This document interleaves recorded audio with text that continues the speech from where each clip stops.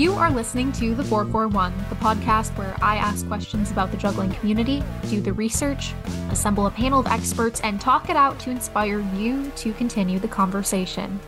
I'm your host, Bailey Cichon, and this is The 441 on Juggling Education. As someone who has recently started from square one learning to juggle, I'm interested in where and how juggling is being taught in settings more formal than my backyard. So I gathered insights from a crop of seasoned juggling coaches. One of our panelists from this episode told me that there's not a how to teach juggling class. But before we get into that, I owe you all an introduction to who I am. My juggling story began with a conversation between coworkers. I work as a multimedia journalist for a newspaper in Cedar Rapids, Iowa, and my friend Sam tipped me off that a juggling festival was coming to our city. Little did I know that choosing to cover this festival would change my life forever. Thank you, Sam. I did a couple stories about the festival, and I hoped that I would interview professional circus artists about their lifestyle and careers. Unfortunately, the festival ended before I had time to do that, but I was lucky to have an editor who encouraged me to pursue the story anyway. That story became a mini documentary called Life in the Circus Arts, which examined the role performing arts plays in American culture through the lens of today's circus artists. Now, I didn't intend for it to become a documentary, but it was an official selection for 3 film festivals in 2023, including the Circus International Film Festival. Even after my work was published, I felt like I couldn't leave the juggling community behind. So I volunteered as a video producer at the 2023 IJA Festival in South Bend, Indiana, officially learned to juggle, and decided to start a podcast in that order. My hope is that these podcast episodes inspire action and further efforts to share juggling with the world. While putting together this episode, part of me wanted to know if there was a best practice or a best way to learn how to juggle. As an adult learning something new, I find myself wanting a shortcut. Spoiler alert, there is no shortcut. And we'll talk about that in this episode. We'll talk about failure and frustration and how these coaches help their students through that. This episode looks at ways people are successfully passing on the tradition of juggling in real time. Here's a rundown of our guests today. Amy Chen is the lead teacher and site director for Bindlestiff Family Circus After School. Amy resides in Cohoes, New York, where she is currently renovating a historic New York State armory known as the Castle for Circus Arts and Shenanigans. Benjamin Domas-Grew is a circus and theater director, performer, teacher, musician, and clown from St. Paul, Minnesota. He is the director of the Youth Juggling Academy, an achievement program for jugglers. Benjamin is also a teaching artist with Compass, an associate editor with Modern Vaudeville Press, and a guest instructor with social circuses Circus Harmony, Trenton Circus Squad, and Circus Juventus. And finally, Kayla Malmgren is the founder of the after-school program Reach Youth Juggling Club based in Edina, Minnesota. Kayla lives in Maple Grove, Minnesota, and is in her final year of college at Gustavus Adolphus College, where she is pursuing a self-design major in entertainment and coaching. Thank you all so much for being on the first episode of the 441. As you know, we're going to be talking about juggling education today, and I think we could start by going around. Let's start with Amy. Could you give us an idea of the environment that you teach in and kind of tell us some background about Bindlestiff After School? Yeah, I teach with Bindlestiff Circus After School in their upstate location around Hudson, New York. And a lot of the programs that we have right now are operating in community centers around Hudson.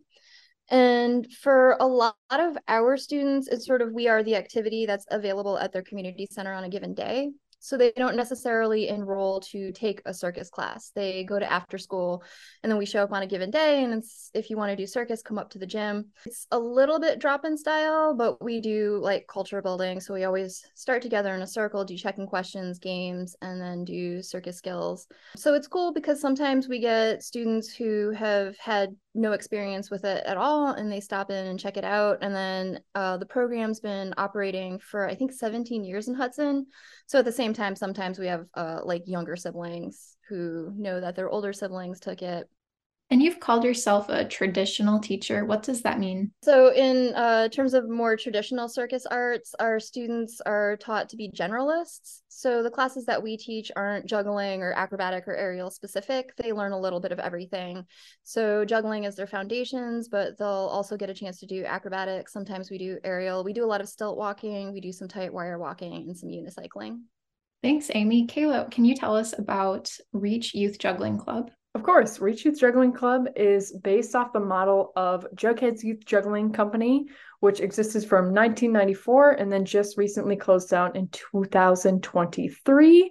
For a long time, the Jugheads was involved at multiple IJAs. There have been a lot of people in and out. They have a huge alumni program, which I myself graduated from the Jugheads program, which is how I started Reach. And so Reach, the idea behind it is picking up where Jughead's left off, but trying to make it its own thing as well. And so taking what was great about Jugheads and maybe adding some new stuff and seeing how it adapts over time. I really want to be more involved in the Twin Cities local juggling community and not just be its own bubble, because I know for a lot of years, Jugheads was kind of seen as its own thing. The kids didn't really have much exposure to other things other than a small weekend at a festival, at which most of them would stand in the corner, which I myself am guilty of course, but trying to offer a space where kids can go to a festival, but then maybe incorporate whether a workshop or something else to be more engaged in the festival community. How do you use your experience as a former competitive juggler in your role as a coach? That's a great question. The first thing I do is I teach the way I learned best, and that was by incorporating a bunch of different teaching methods, not just sticking by a linear scale, but if something is working and it's clicking, then kind of staying on that path. But obviously, if it's not working, then finding a different path.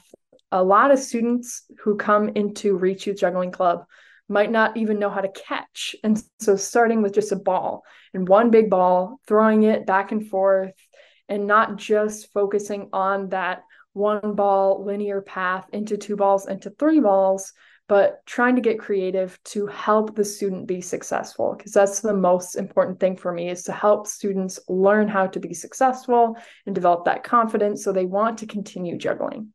Oh, we'll definitely talk more about that. And then Benjamin, tell us, you're not specifically aligned with just one group. Tell us about where you teach. I teach all around. I started teaching with Circus Juventus back in 2013. Their old coach retired and they suggested that I take the place. And I was like, that's great. And so that's where I started sort of learning how to teach and the different ways of teaching. Then I left in 2014 as I started touring and performing more. But that took me to St. Louis, and then I got to teach with Circus Harmony and learn how a social circus is structured and the teaching environment there, which then I was also able to go and be a guest artist at the Trenton Circus Squad, as well as doing like workshops here and there at juggling festivals, sort of growing and learning how to transfer all this knowledge. And then in 2016, I applied here in Minnesota for a teaching artist company or organization called Compass. And this is an org that's been around since the 70s. And what they do is they started as poets going into schools and teaching poetry. But eventually it grew to incorporate all the art forms.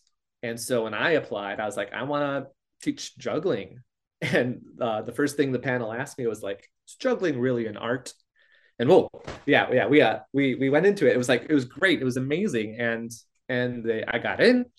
And so through that, I've been developing this curriculum that I've taken from all these brilliant people and have adapted and learned from. And so now that puts me into places, not just elementary schools, public and private, but also like library systems and aging adult homes. I worked with a dementia center and learning to work with that community. So Compass is, the teaching artist org. And one of their main things that started out was a week-long teaching residency.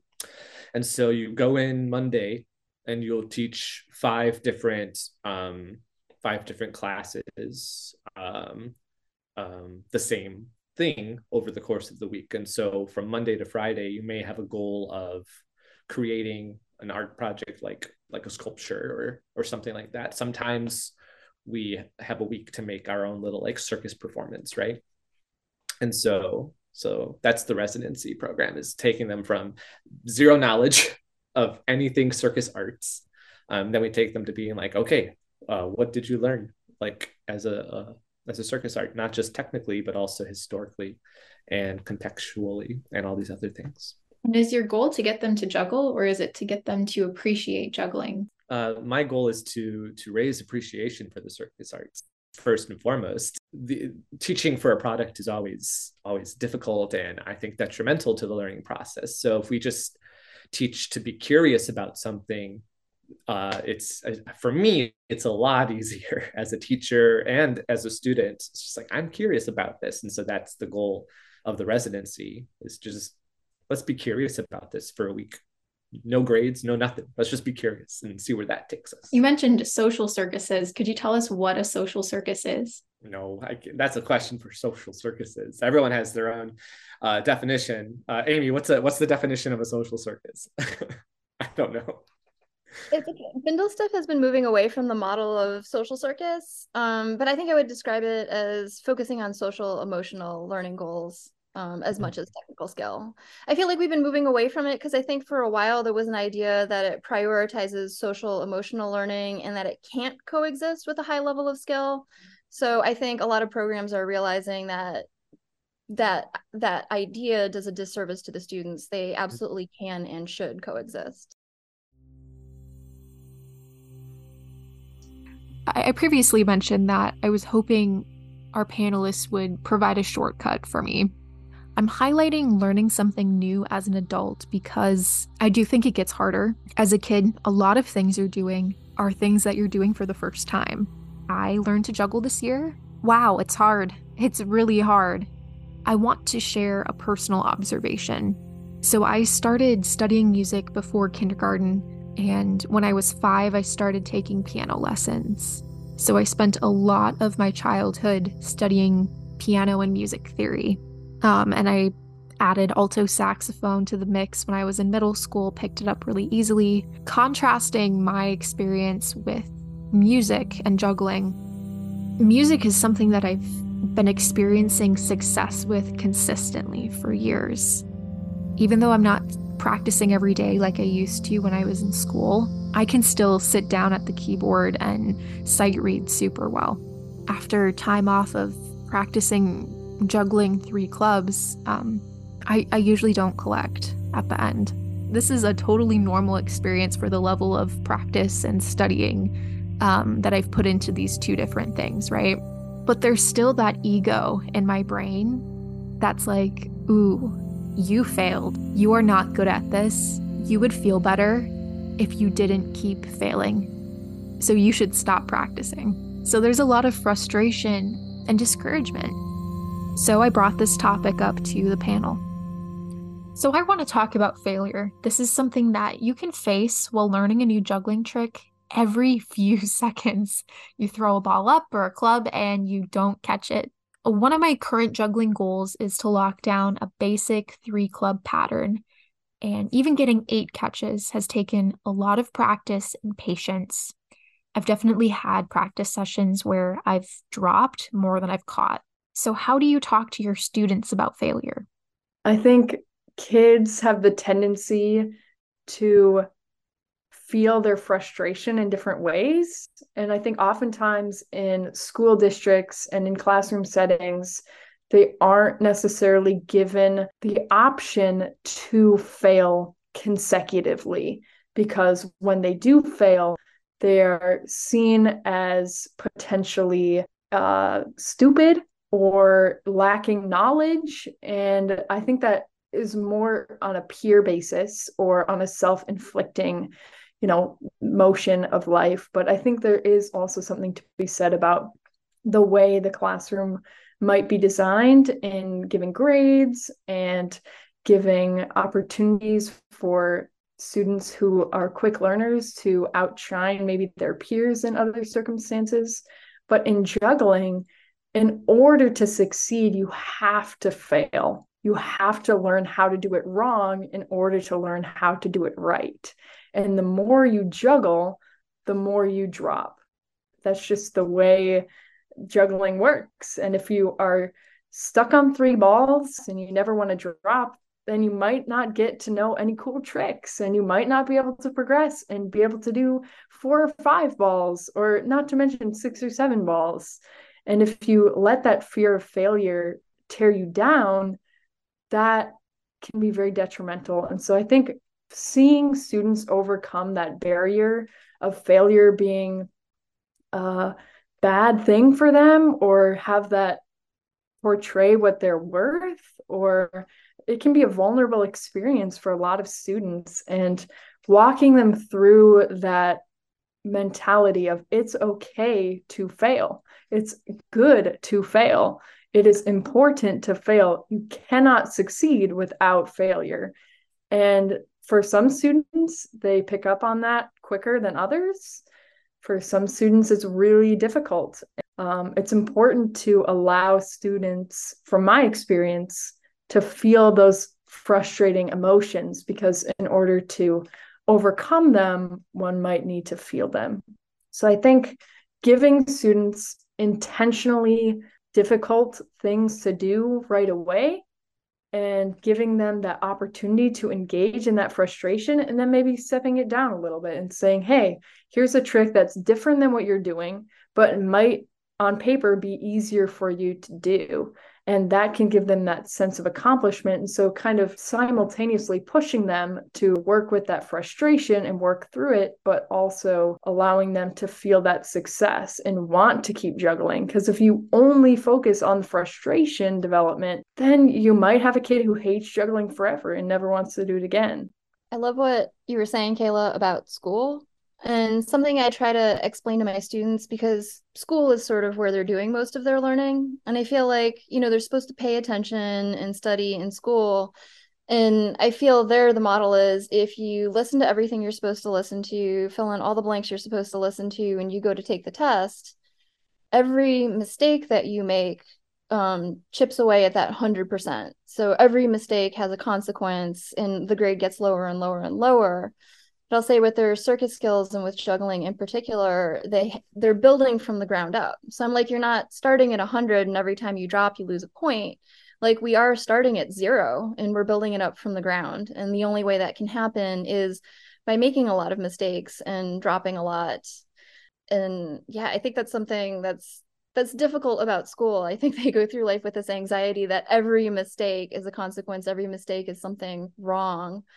That reduces their value. But I think that's when you can get that message through to a student that a lot of the things that we do in life are actually building from the ground up, and mistakes and failure is the process of learning how to do something. I think that's such an important lifelong lesson. In addition to all of this, I have 2 thoughts. First of all, it's framing failure as a choice as well. Like, teaching one of the very first throws is a drop. It's like when we do our 1 ball sequences, when I get to teach, it's like one of the throws is an intentional drop. So we can choose to drop. Failure can be a choice as well. And it could be cool. In failures, you can see the frustration, right? I love this phrase. In order to overcome them, they have to feel them. And how you allow them to feel them, it's then there's a cool observation you can also make with the student that I found, is that you can ask, how do you feel? And they'll usually respond frustrated or angry or something. And it's like, wow, that tells me that you really want to learn this, which means that you're more than likely going to learn this.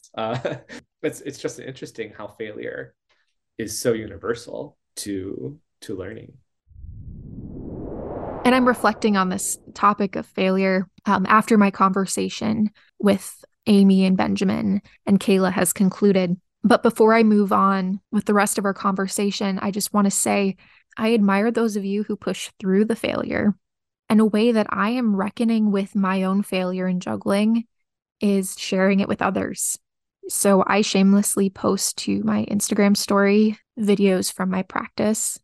I especially love sharing the videos of me getting whacked in the face. In fact, I don't expect, but I hope for somebody to message me and say, hey, here's what you're doing wrong.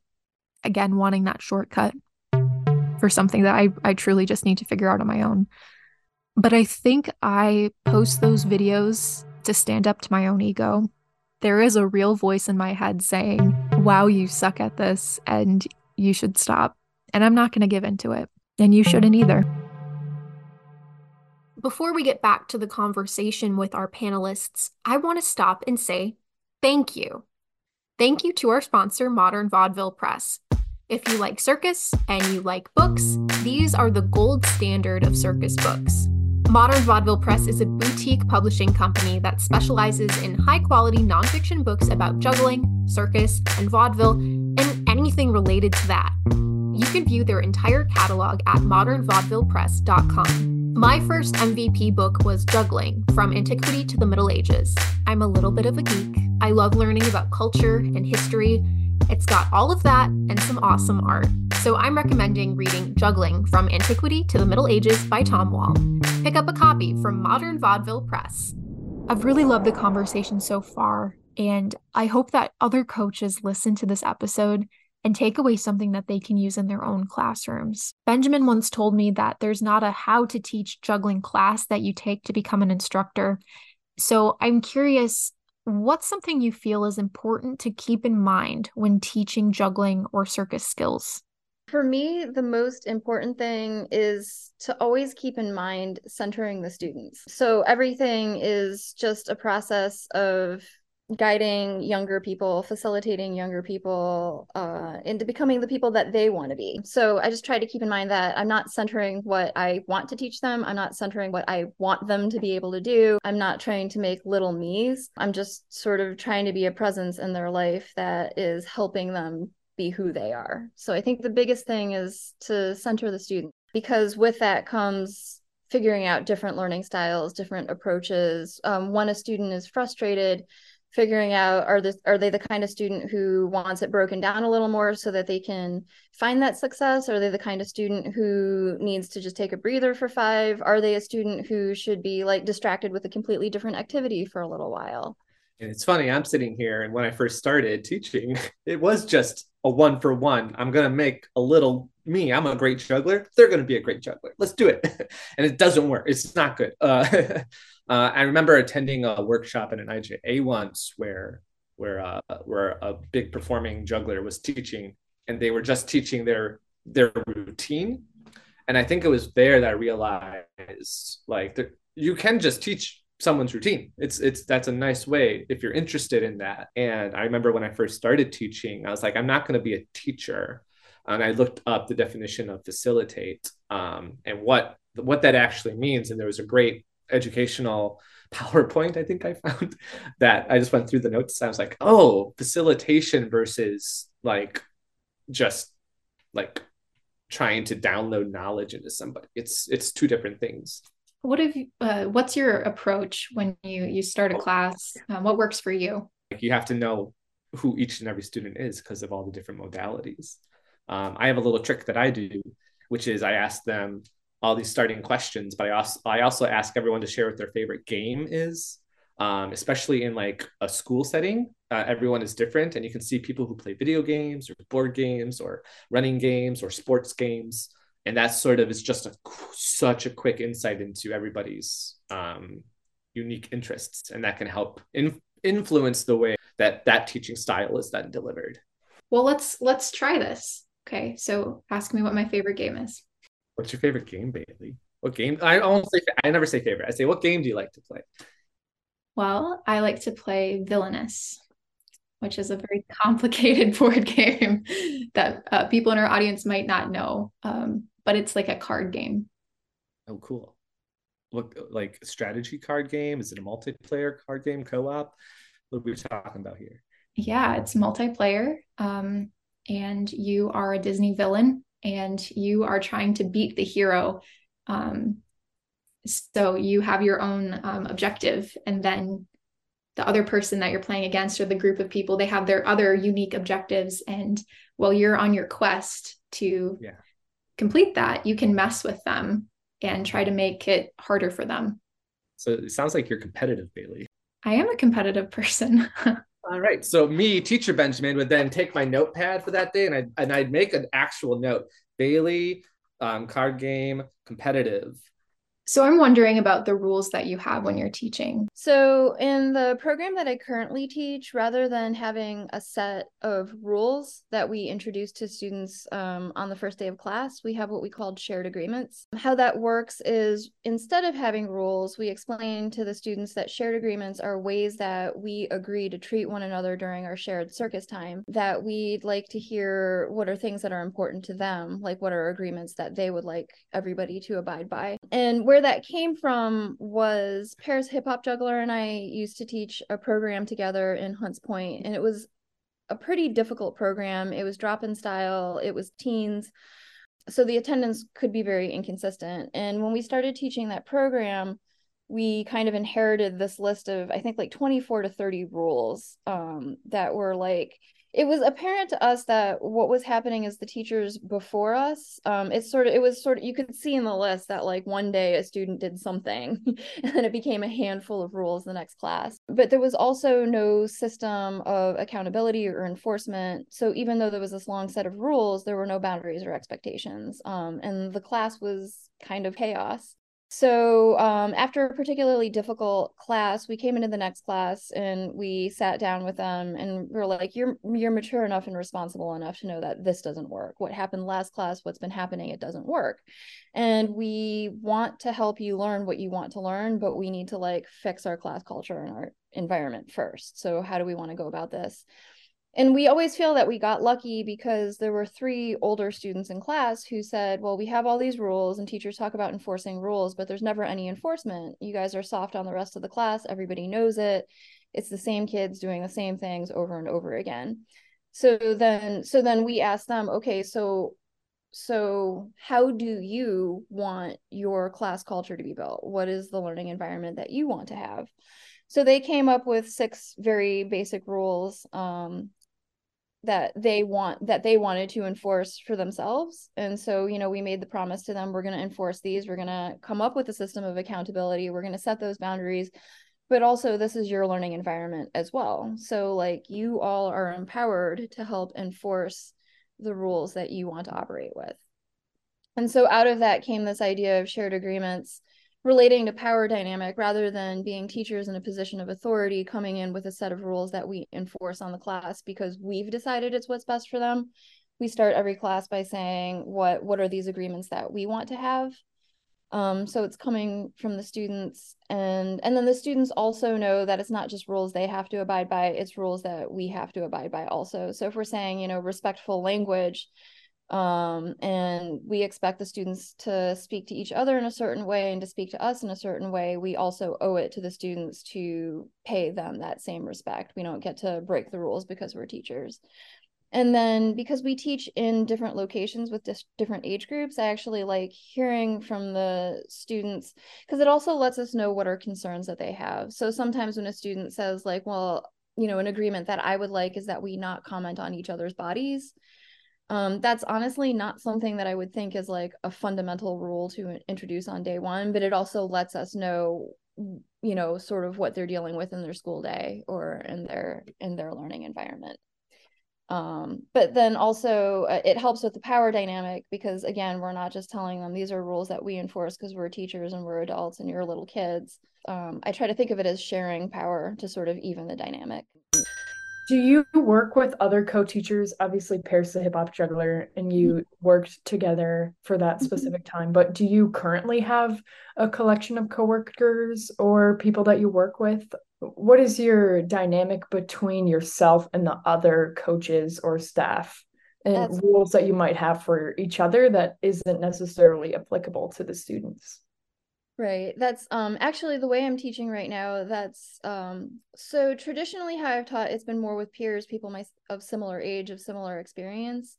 Upstate right now, I'm considered the lead teacher, and then the person that I teach with most consistently, she's just become an assistant coach up from a junior counselor. She's 19 years old. She's been in the program since she was 9.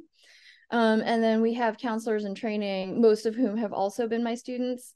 So actually the difficult thing that I have is as they get older, like I want them to have confidence as teachers. Obviously, like we hire them because we trust, we trust their skills, we trust their ability to work with kids.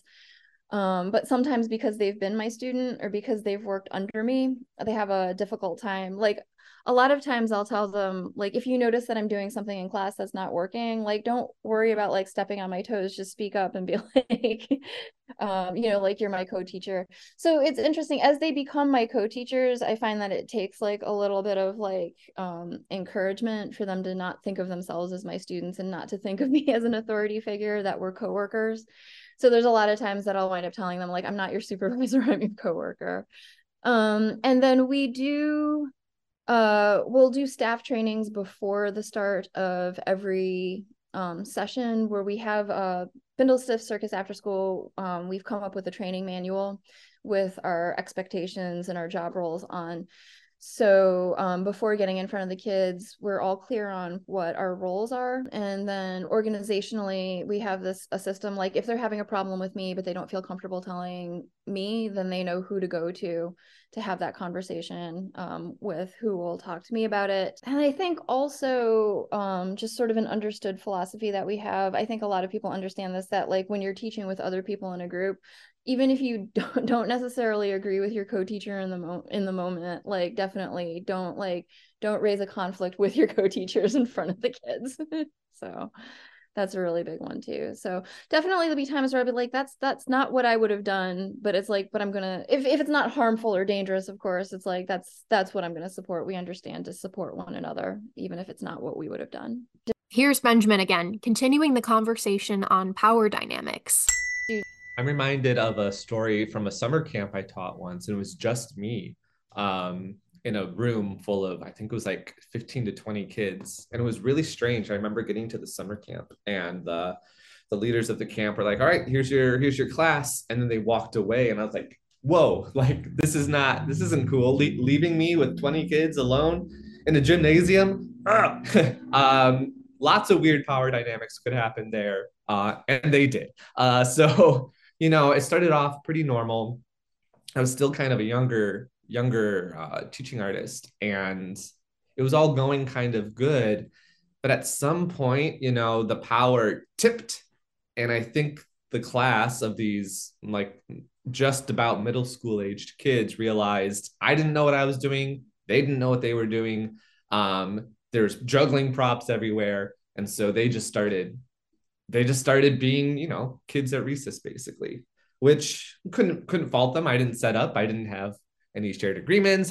My classroom management was not on point that day, and it was chaos. And I like blew out my voice from yelling, being like, hey, whoa, come back. Like, stay in this area. Oh no, I'm losing control. The power was all theirs. And I sat down and I was like, oh no. And there's like 20 minutes left of class.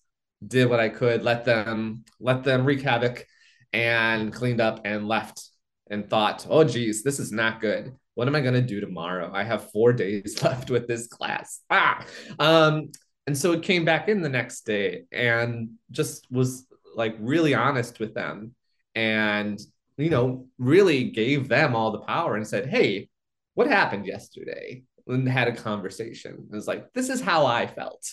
And I didn't like feeling that way. What can we do about that? We have a big gymnasium. It's just me, and it's all of you. How can we work together to make this fun for everybody? Because I want to have fun too.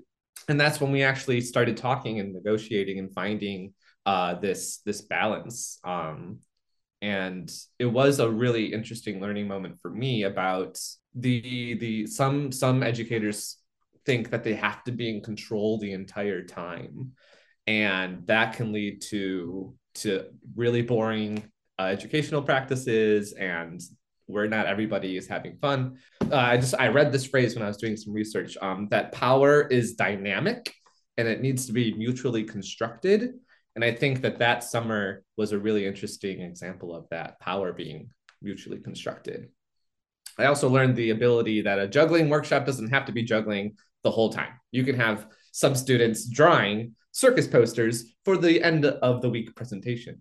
I have found myself in similar circumstances with a full year left, and I'm working with them for 9 months. And whether it's the first day or it's the first month or it's the first semester, and I might see them doing something, and then I guess at the time I don't think that that's necessarily a bad thing. You know, they might be throwing props in a way that they shouldn't be throwing them for a long time, or you know, being disruptive.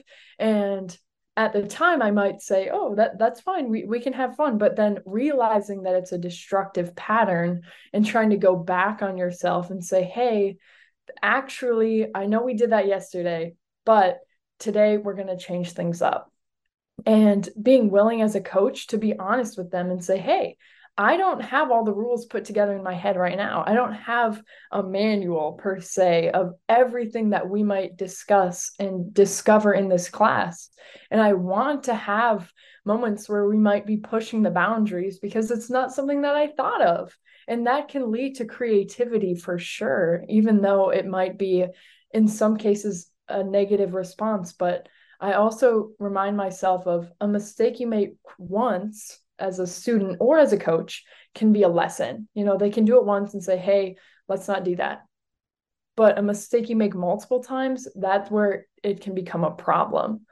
But not allowing it the first time to become a problem, because some students just don't have that awareness or have that, you know, mind of, it's my first time holding a journaling club and I want to use it as a sword. And as a coach, I might say, hey, come on, let's use common sense. But in the juggling world, there might not be a common sense that we all share. And so opening up that conversation, that power dynamic, to be mutually constructed in that way and to be mutually deconstructed at times, I think is a really important comment that you made and that I wanted to elaborate on. One way I think about that is that there's like a set time for different like segments. Like there is creativity time. Like at the end of class, we'll have 10 minutes, take whatever you want, combine whatever you want. And that's our 10-minute creative time. If that involves like throwing a ball as hard as you can, well, I mean, I've done it, so I can't be too judgmental. But it does then go like, when a student asks, can I grab these 4 props? I'm like, what time is it? And they're like, well, it's 3:30. I'm like, 3:50, 10 minutes at the end of class. And they're like, oh yeah, okay, I'll go back to 3-ball. And it's a cool conversation then of just being like, is it time for that? Do you agree with it's time for that? And then they go, you're right, it's not time for that. Okay.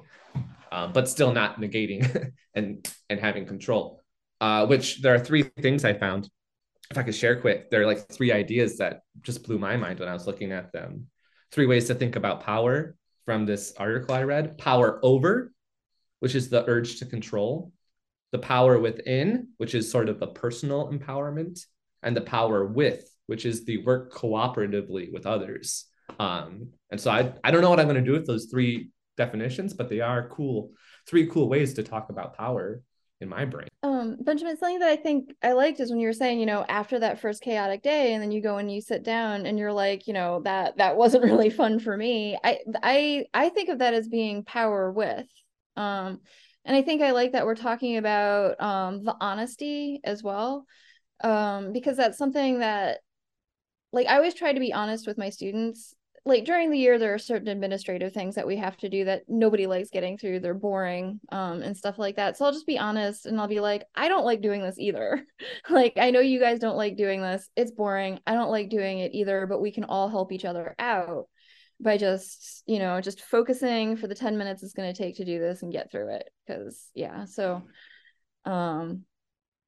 yeah, but I guess I was thinking like the being honest with them and asking students for help, like, you know, like, I need your help to make this work for all of us. I think of that as being power with and being honest with them, how we can all make it work. What are your thoughts in incorporating, maybe if you're with a group of kids, and the power dynamic that you have with them, and then expanding that to maybe the power dynamic that their parents might have and the interpretation or their expectations of what they have, and how that difference in power dynamic might incorporate into your teaching? and saying, oh, well, the kids' parents sign them up to learn 3 balls and they might have a certain expectation, but if now they're balancing peacock feathers, how do you communicate the mission behind what you're doing and why you might change things up when they have a specific interpretation or a specific expectation for that?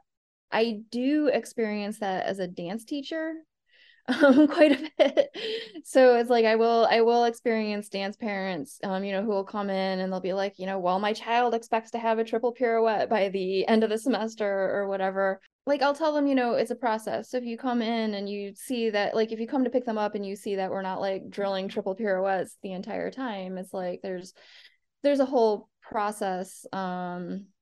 And so I'll basically ask that, like, I'm your child's dance teacher for a reason. So please trust me that I know the process that will get them up to accomplishing that. And the question reminded me of something that I have to be careful of, because sometimes when I'm talking with students about the way that I'll do things with them as a teacher, in terms of giving them options or certain autonomy that I'm aware they might not be given at home, then I will tell them, like, this is the way we've agreed to do this in the classroom.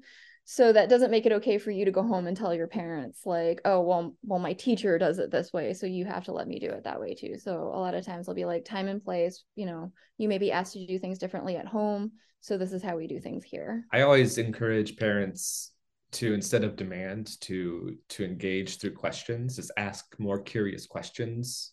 If they come to me and they're like, hey, how can I help them get better at their whatever trick? I'm like, don't tell them what to do. Just ask them, what happens if you do this? What happens if you do that? Don't say throw it higher. Say, what happens if you throw it higher? If you think you know how to help them, just because then you can kind of translate that curiosity. Because for me, it's always curiosity, coming back to that. If you can make a student curious about what they're doing, they'll be more likely to pursue it intentionally.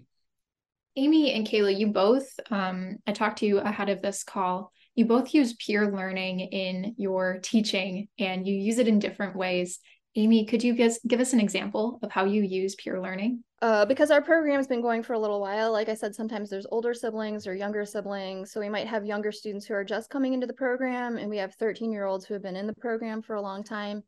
And we also have a junior counselor and training program. So students who have aged out of the after-school programs can learn how to teach with us. So sometimes I describe myself as the laziest teacher, because if a student has a question, then I'll be like, oh, well, let's ask one of your peers, how did they learn this?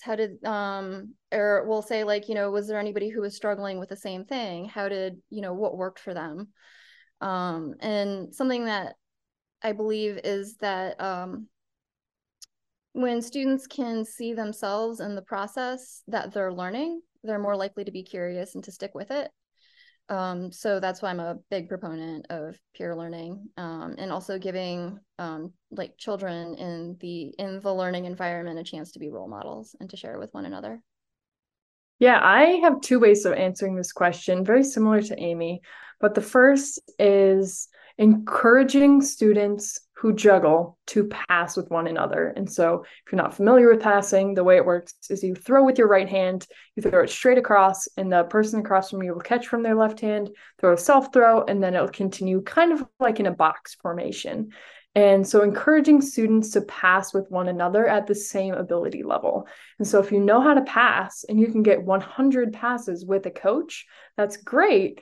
But it might be better suited for you to pass and try to get 10 throws with a peer or someone who's at the same ability level as you.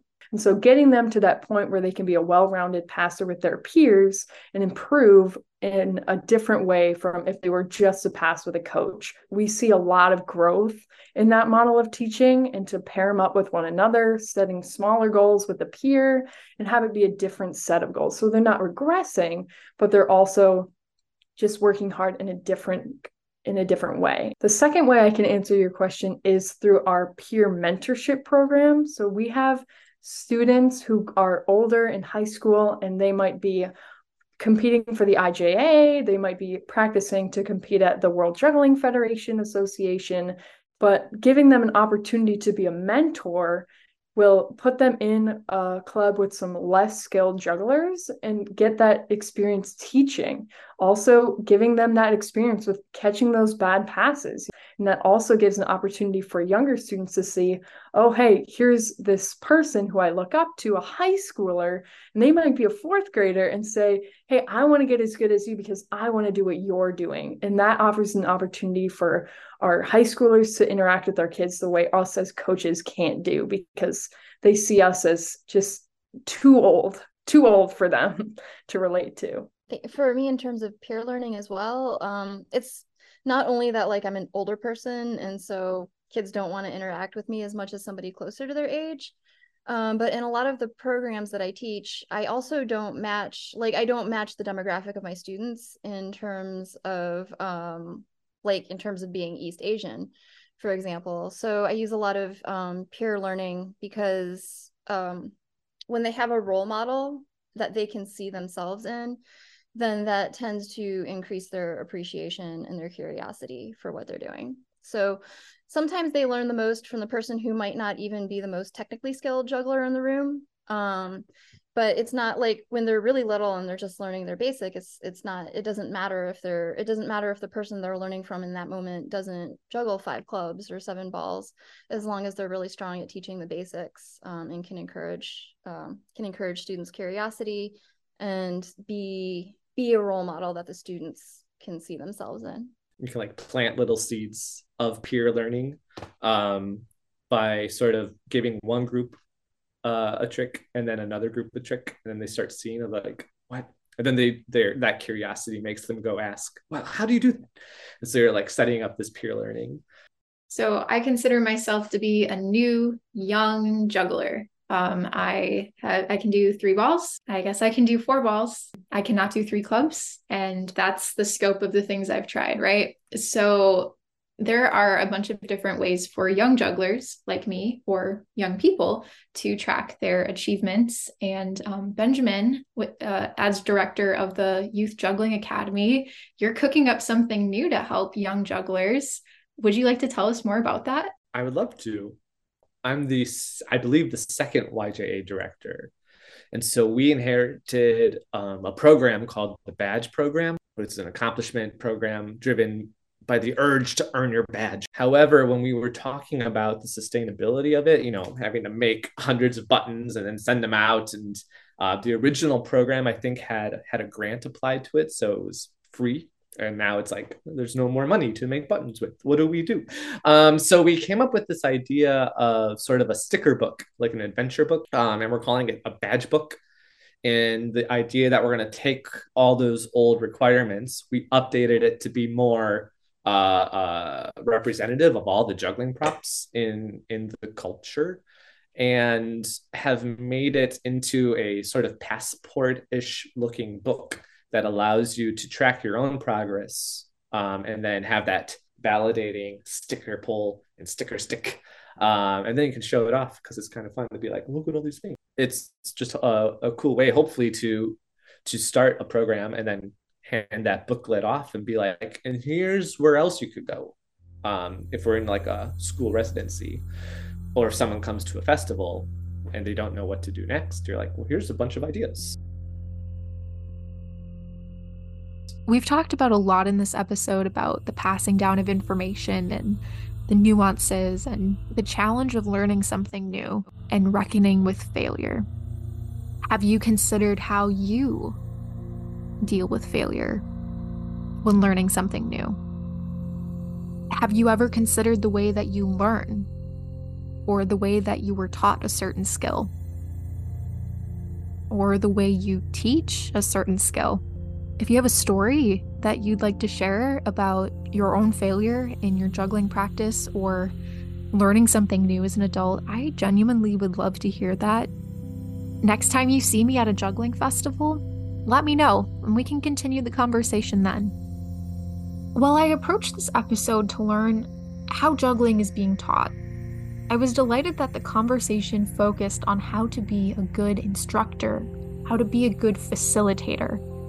And I loved what Benjamin said about how if you're frustrated while learning something new, that means you really want to learn it and you probably will.